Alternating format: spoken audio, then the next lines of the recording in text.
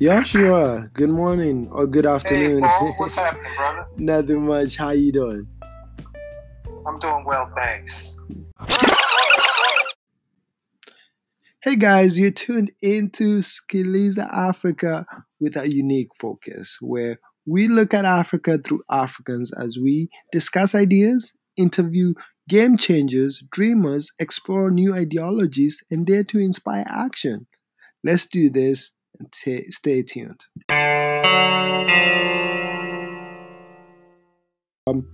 Today's podcast, we're going to talk about the good, the bad, the ugly, about religion in Africa. The question is, how is Africa? How's the religion affecting Africa? Today we have two proverbs. One is from the Zulu South African tribe that goes like this: God is He who is of Himself. And then there's another proverb from Tanzania, wanaongea Swahili huko. They talk Swahili there. That goes, the spirit is more important than the mental. So let's get started. Our guest today is none other but that Joshua, which actually means Jesus to some extent. So tell us more about yourself, about your name, where are you from, and things like that, please. Okay. First of all, thanks for having me, Paul, and it's a pleasure and honor to be here. And just to be clear, the name is a given name, and for just clarity purposes, that Jesus is actually a misinterpretation, a Greek translation of a Hebraic term. That's another story, but it doesn't. It's people try to interchange it, but it doesn't actually mean the same. Mm-hmm. But Yehoshua means salvation. Okay. Okay. And where I'm from Maryland. I was born and raised in Baltimore, Maryland, and spent the majority of my life in Columbia, Maryland, which is about 45 minutes north of Washington, D.C., 30 minutes from Baltimore.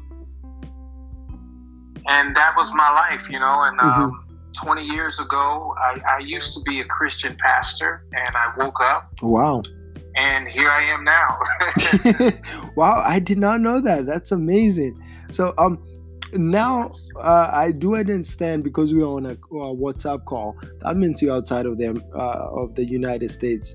Do you care to tell us where in Africa you are right now? Sure. Yes, my wife and I repatriated to Ghana in April of 2017. That was the best decision that we've ever made. We feel like we're part of a group of people, a collection of us, or a faction of us that have repatriated here, helping to pave the way for others of the diaspora. Not to say that we have all the answers, but we play a pivotal role, particularly with the climate of what's happening to Africans in the diaspora all over. But specifically for us, for those in the USA, considering the violent culture that America is founded upon that exists today, especially as it pertains to us. That makes a lot. So we found freedom here. We found liberation here. It's not perfect, but we can work together to make the continent perfect. Okay. And what was the biggest motivator for you and your wife to be like, hey, we're going back to our homeland, basically? We wanted to get back to where our roots were. We wanted to discover ourselves. I know many of the listening audience knows the history of those American Africans, as we call us.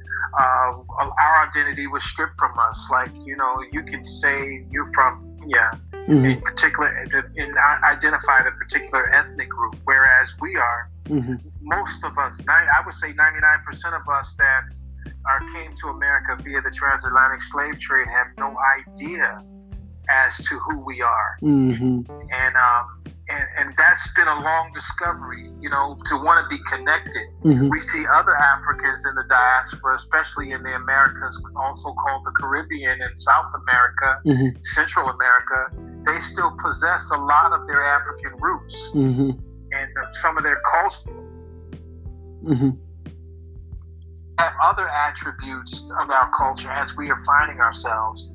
And thanks be known to companies like AfricanAncestry.com that help us using science and DNA to help us discover who in fact we really are and what's our bloodline. So we're grateful for that, you know. Now, you touched on a key point. Being from a tribe, myself, the Kikuyu tribe, there's a sense of pride, or when you know where you're from, there's a sense of peace and direction to some extent. Do you believe that's something that's lacking, or do you believe that's important? What's your viewpoint about it? 100% true. I'll give you two sides of it. Okay. From us, from the diaspora, a lot of our trauma, mental trauma that we see, and some of the behaviors that we exhibit, unfortunately, some of the negative characteristics, misguided values, is as a result of not knowing who we are. And I believe once you know who you are, you can know, number one, who your God is. See, a lot of us in the diaspora use religion as a means to cope with the missing element of identity. Whereas when you have your identity and you know the roots and the history of your identity, it gives you greater appreciation for your true spiritual ideals. And I can say the same thing for many here in Ghana. Yes, they may know they're from a particular ethnic group, or so as some people call tribe, but colonialism has done a job here on the continent as well. That's true. Because many of those here, just like us in the diaspora, are nothing but black and Europeans, mentally and spiritually. Our ideals and values and what we deem as important are Eurocentric, and what is indigenous to us and natural to us has been made over as something as demonic or wicked or evil. And who did that? Who benefits from that?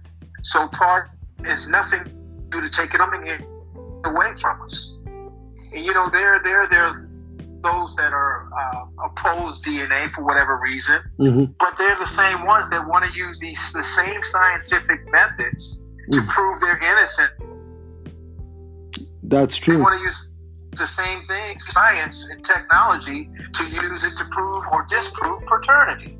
So what's more important in one's life, especially if you don't know who you are, is to use the science available to show who you really are. Because, you know, here in Ghana, they have two slave dungeons, the Elmina and Cape Coast. It's two dominant ones. And they had a door there, door of no return. See, the colonizers and slavers never expected us to return, to connect to our family back here on the continent. That's why it was called the door of no return.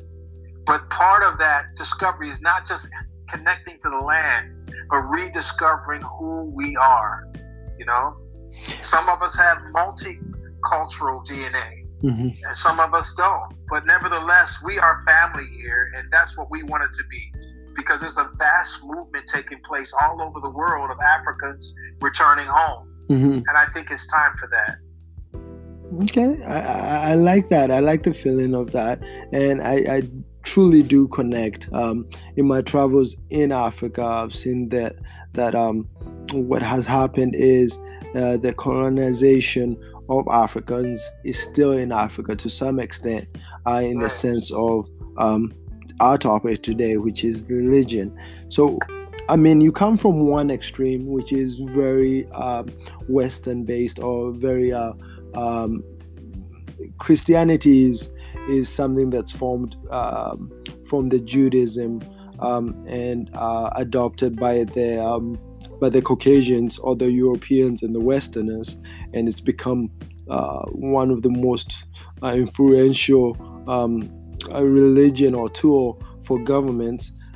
So you come from that extreme. Being a pastor means that you are truly, truly devoted to this other extreme of awakening.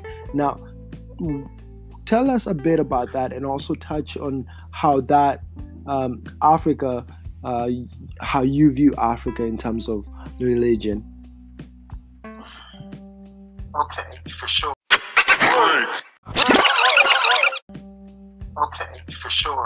Well, it started, in America, Christianity was passed down to us. Mm-hmm. So it was something that your family did, mm-hmm. and that's what you did. You didn't question anything. The rule came up through life, through most of us, is that you don't question God. You don't question the things of God. You don't question the word of God. Mm-hmm. When in fact, even in the very Bible, that the proponents of it, believe that it says, "Seek and you shall find, ask and it shall be given, knock and the door shall be open." Mm-hmm. And we're not trained, or the part of the religious ideology is you don't think, you just believe, mm-hmm. even if it makes no logical sense. Whereas the Almighty gave us all a mind. Mm-hmm. But we're not challenged to use that mind to reason and think logically, to critically analyze certain things. Mm-hmm. So going through this life and journey, I as a pastor, I was growing up to be groomed as a mega pastor, as you see in America and all over the world. I was groomed and knew a lot of these guys personally, mm-hmm. and I saw some things that bothered me.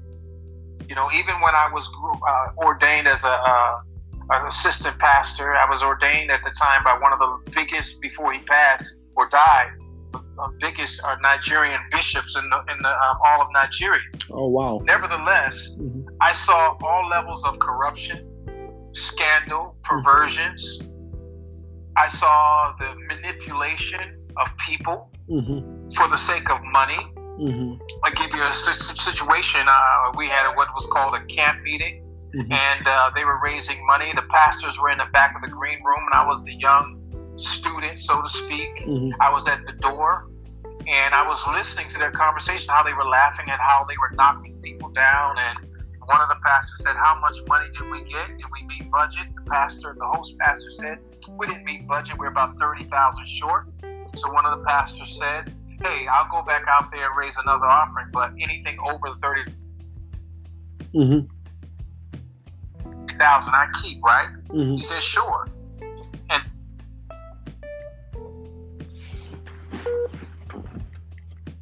for a second, I said, I didn't want anything to do with that.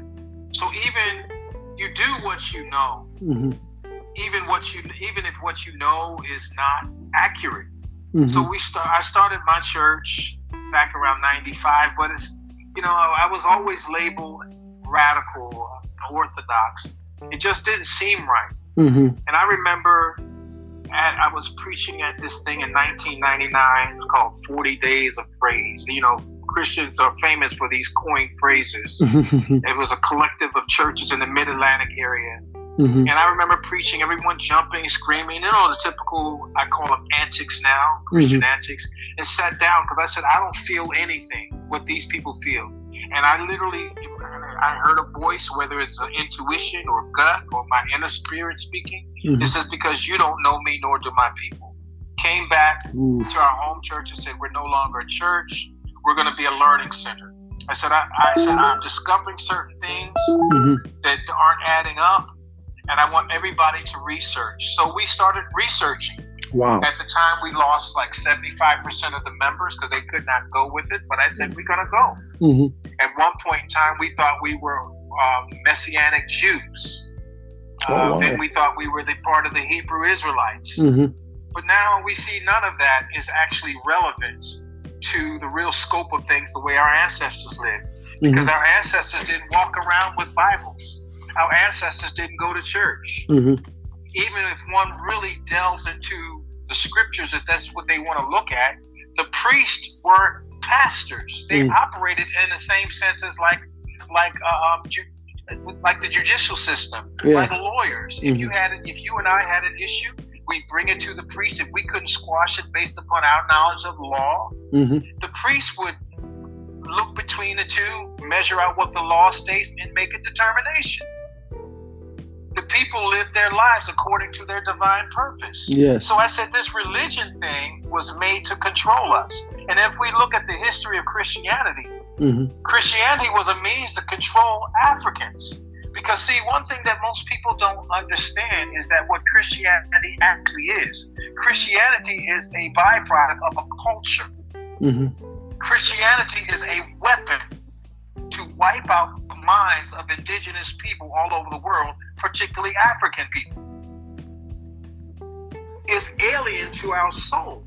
Because you even here in Ghana, you have people, beautiful black people riding around with white Jesus on the back of their vans, on their churches and everything, and will tell you emphatically that that's God. But if you go to India, you see Krishna, he looks like them. Yeah. If you go to China, their God looks like them. If you go to other parts of the world, their God looks like them, but you come to Africa and they have a white man. So when you think the white man is God, you think everything white is of God, and you think everything black is of the devil. Man. It's a play on words. Angel food cake is white cake. Devil's food cake is black brown cake, or black cake. A white lie is a good lie. Like a lie is not, you know. Like a lie is, there's a good and a bad to a lie. Right. I do see the ideology in the. Emphatic. Yes, I do see. I do connect. It's more of wiping out an ideology and basically implanting psychologically or subpsychologically something in you, so that when you do see this, you automatically think this other way. So I definitely identify with you. Now I'll play the devil's advocate and ask you this. Don't you feel that religion has helped more Africans, especially when it comes to poverty, just get by, because it's become more of an opium for their struggle?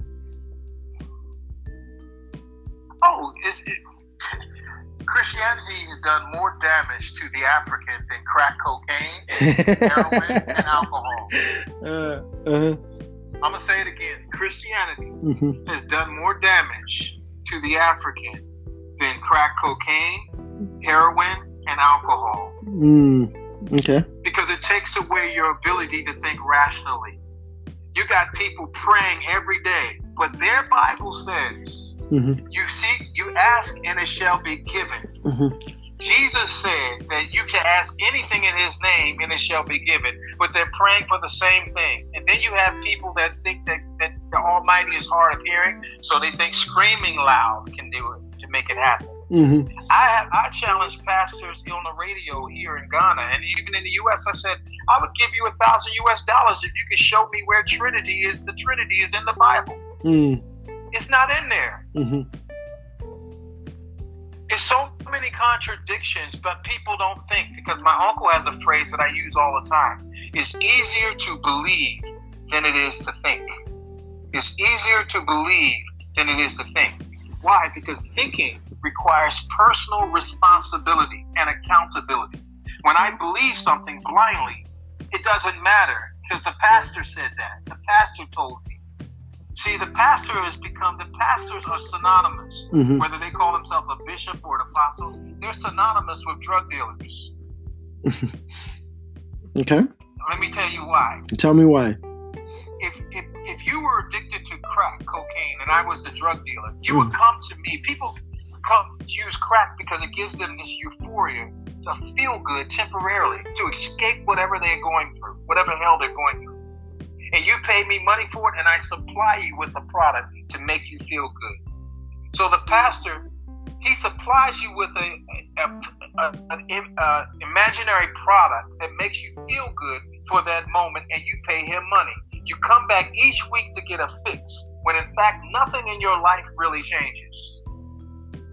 How in the world, on the richest continent and on earth, historically and in the present day, do we have so many people suffering, and yet it's already statistically proven that Africans worldwide are the most spiritual people in the world?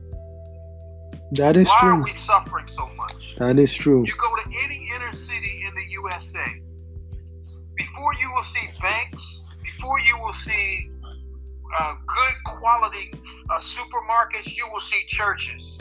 You go into white communities, you will see very few churches, but you will see banks, you'll see supermarkets, you see all kinds of businesses, quality business to do exchange, but not in the black community. In Ghana, is more churches than quality businesses. Mm-hmm. You have a lot of makeshift businesses, but you have more churches. Mm-hmm. And you got to ask yourself why. Because the pastors are the bed partners with corrupt government. Okay. You can't have corrupt government if you don't have a corrupt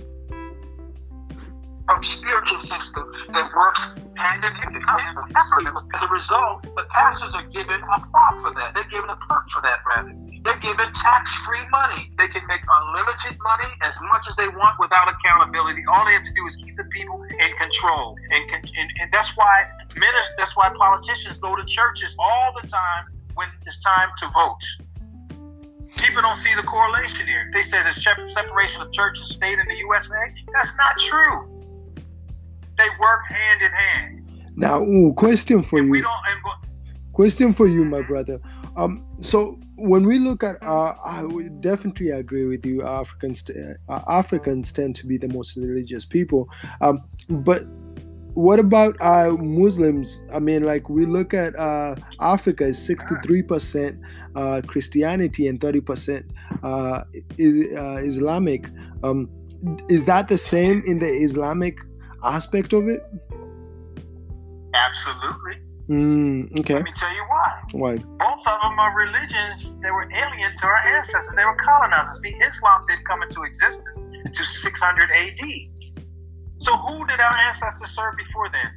Many Muslims or black-skinned Muslims today in Africa were in North Africa, but they were chased away in the South by the white Muslims.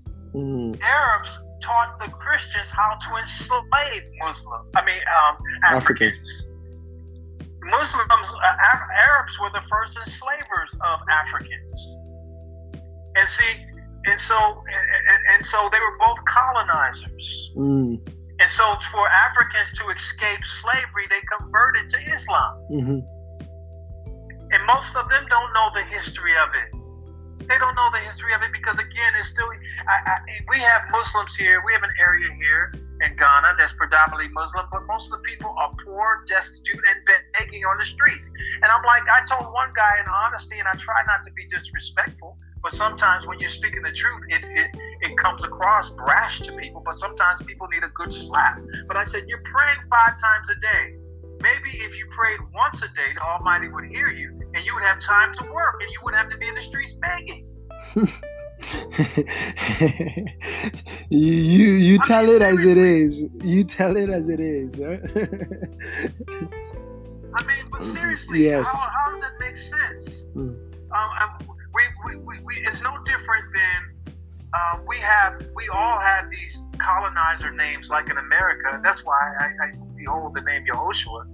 But my surname is the name of those that enslaved my ancestors, Williams. Okay? And then you have Africans here, their surname may be Muhammad, Rahman. Those weren't the names of our ancestors. Those were the names of the colonizers and enslavers. Just like it would be Jones, Smith, or whatever. So whoever's name you have is just an indicator who owns you, who controls you. Now, so the best way to do it, let me break it down like this. Okay, let me just interject this quickly. Is that when the colonizers came and discovered Africa, they called us burnt face. That's where the Ethiopian name came from. We're truly super connected to the universal God of creation. But we were also connected to Mother Earth. We call the Father, Almighty Father, but a father is non-existent. We knew that's why we call it Mama Africa or Mother Nation. Our ancestors understood that. To this day, science is trying to understand how in ancient Kemet did these great big blocks get there to build these pyramids. We believe that our ancestors had such connection within themselves, being in the creation and image of the Almighty, that they were able to do things supernaturally. We didn't look at gold the way they did. We knew that food was more valuable than gold. We adorned ourselves with gold. We used it as decoration. Mm-hmm. But the white man had it otherwise. So in order to weaken us, to be able to take those things and exploit our land, they had to weaken us. So what's the best way to weaken us? Disconnect us from our natural spiritual system and replace it with something else that is foreign to our DNA, but not make it too far-fetched. Because if you like jollof rice, Paul, I'm not going to poison you with basmati rice because you don't like basmati rice. You like jollof. So the best way to poison you, I'm going to inject a little bit of poison in your jollof until you become immune to it, to the point that you become used to the poison and don't realize the ill effects of that poison. So you become used to the poison more so than the real jollof. That's what we have today. We're used to the fake thing and don't know the real thing and demonize the real thing. That's why we don't have power, because we've been disconnected from our source, our tradition, our culture. Now, I love your viewpoint. I love your insight. I love how deep you got into this. And again, it's insight to me, myself, and I'm learning through you. We're down to 2 minutes. Now, as we wrap up, what would you leave the listeners behind? What's one thing that you leave the listeners behind with, and how can we connect with you? Sure. The biggest thing is discover who you are. We must think as African people, Africa first. It doesn't matter if you're presently a Christian or Muslim or agnostic or whatever, a Pan-Africanist. If we think Africa first, we can fix these ills.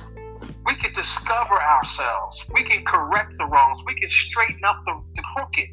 But we must think Africa first. And I am on Facebook until they put me in Facebook jail. I'm at Yehoshua Williams on Facebook. That's YAHOSHUA. And I'm also on Instagram at Yehoshua0563. YAHOSHUA0563. And I'm immune to foolishness and anything that's propagates sellout type stuff. Okay. But we got to fall in love with Africa first, no matter where you reside, and all the other things will begin to work out. I love that. Thank you guys for listening, tune in. Again, I'm gonna post where you can connect with him down at the bottom. So I look forward to inviting you to another podcast. This was insightful. I love the depth of the knowledge, and again, it's also challenging, and I love that. We need to be challenging ourselves every day. So thank you very much for finding time to come on the show.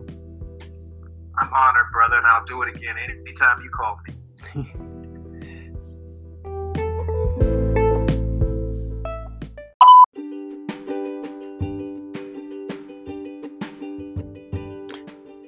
Hey, thank you for listening. I hope you enjoyed the show. Tune in. We're going to have some more amazing interviews and content.